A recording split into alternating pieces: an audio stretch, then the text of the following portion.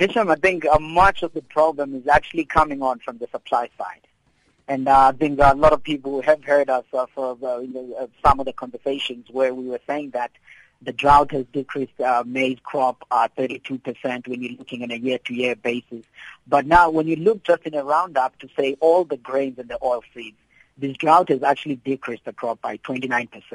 And now you're looking at the soybeans, you're looking at the sunflowers, you're looking at the maize, and all of these things are quite related to the things that we're consuming on our table as highly processed in most cases, either being meat, either being dairy, in your cereal in the morning, and all of those things. So much of the shock in the food price increases is coming on rightly from the supply side of the issue.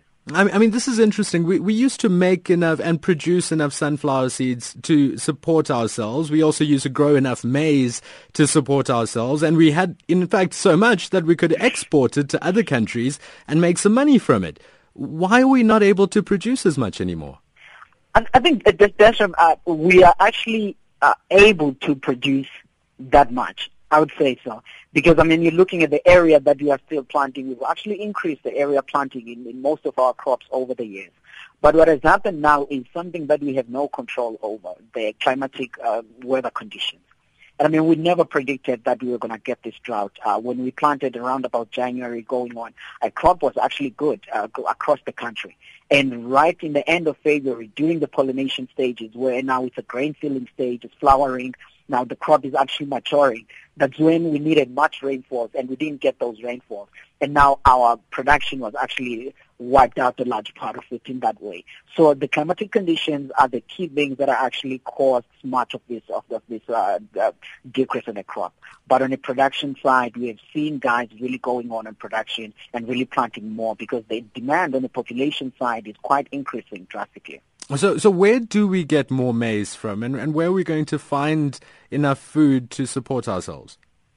I think this year, actually, that's when we will be needing much of that maize. In our side, the Grain SA, we're looking on at our estimates of something around about 750,000 tons that needs to be imported. And a large part of that, about 700,000, we think is going to be yellow maize, which is needed mostly by the guys in the feeding industry, the ones that are feeding on our poultry, our livestock, where we're getting on all the dairy products and the meat. And we think much of that is going to be coming on from South America and the Ukraine. That's where we have seen there are around about 270, which has already landed in the country, came heavily from Argentina.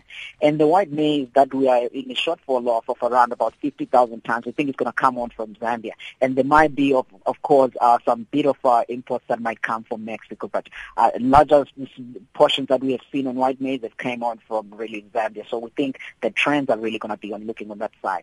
But when you touch on to say we used to be a net exporter, I think that's when then this also really links on to what we are seeing on the GDP figures that are coming up. Because on the export revenues of maize on a yearly basis, for example, last year you saw something which is around about 6 billion rand, which was generated on export revenues. Now, given that we have to import, that means now we're not going to be able to get on that 6 billion that we need to actually spend more money buying the maize from outside to bring on in the country. So the climatic conditions have really costed not only on food production but on the economy at large.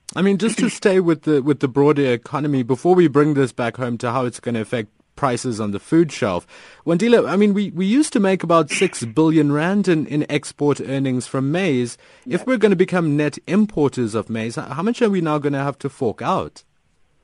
No, I think we're going to fork out quite a huge amount, but now it's a bit difficult to quantify it because the maize is coming on different weeks and the trading prices are different per week, so it'll be much difficult to quantify. But this 6 billion rand that we usually get, we get it from exports of around about 2 million tons.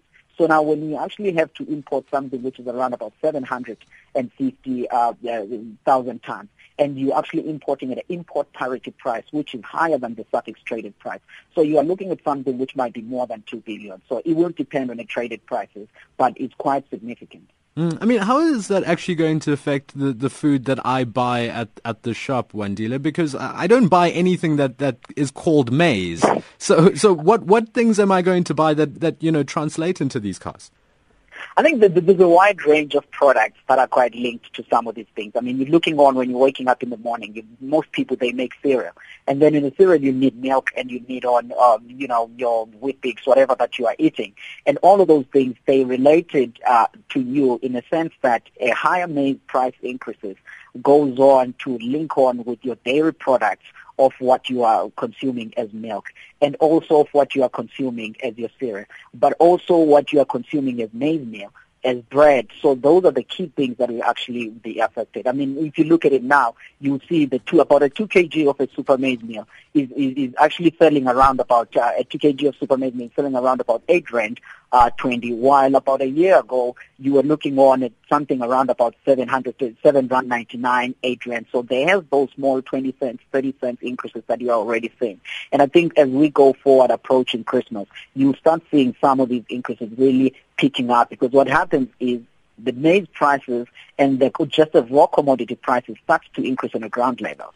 And then it takes, there's a lag effect before it reaches on the consumer in all the final products that you are buying. I mean, you're looking on at a samp and a maize meal, you're looking at something like 4 to 6 months. But when you are looking on at other things that you have, like your dairy products, your meat, your eggs, you're looking at a longer time period of around about 9 months. So there's those lag effects, and consumers, I think, they will start to fill in these prices throughout the whole year, because you remember that the prices started, the raw commodity prices started to increase around about March, and now these increases have been filtering through, and I think that they will continue, because now we are at the peak of around about 3,000 a ton of white maize. So this is really going to continue to filter through as we are approaching December during the Christmas time. Wandile, you sound worried when you talk about this. Are you working on your savings? Are you budgeting, and is that something that we should be doing too ahead of this Christmas? I think that's one of the other important things, because, I mean, you realize that sometimes if you are staying by yourself, let's say you used to do a grocery of a whole month around with maybe, assume, 3,000 Rand.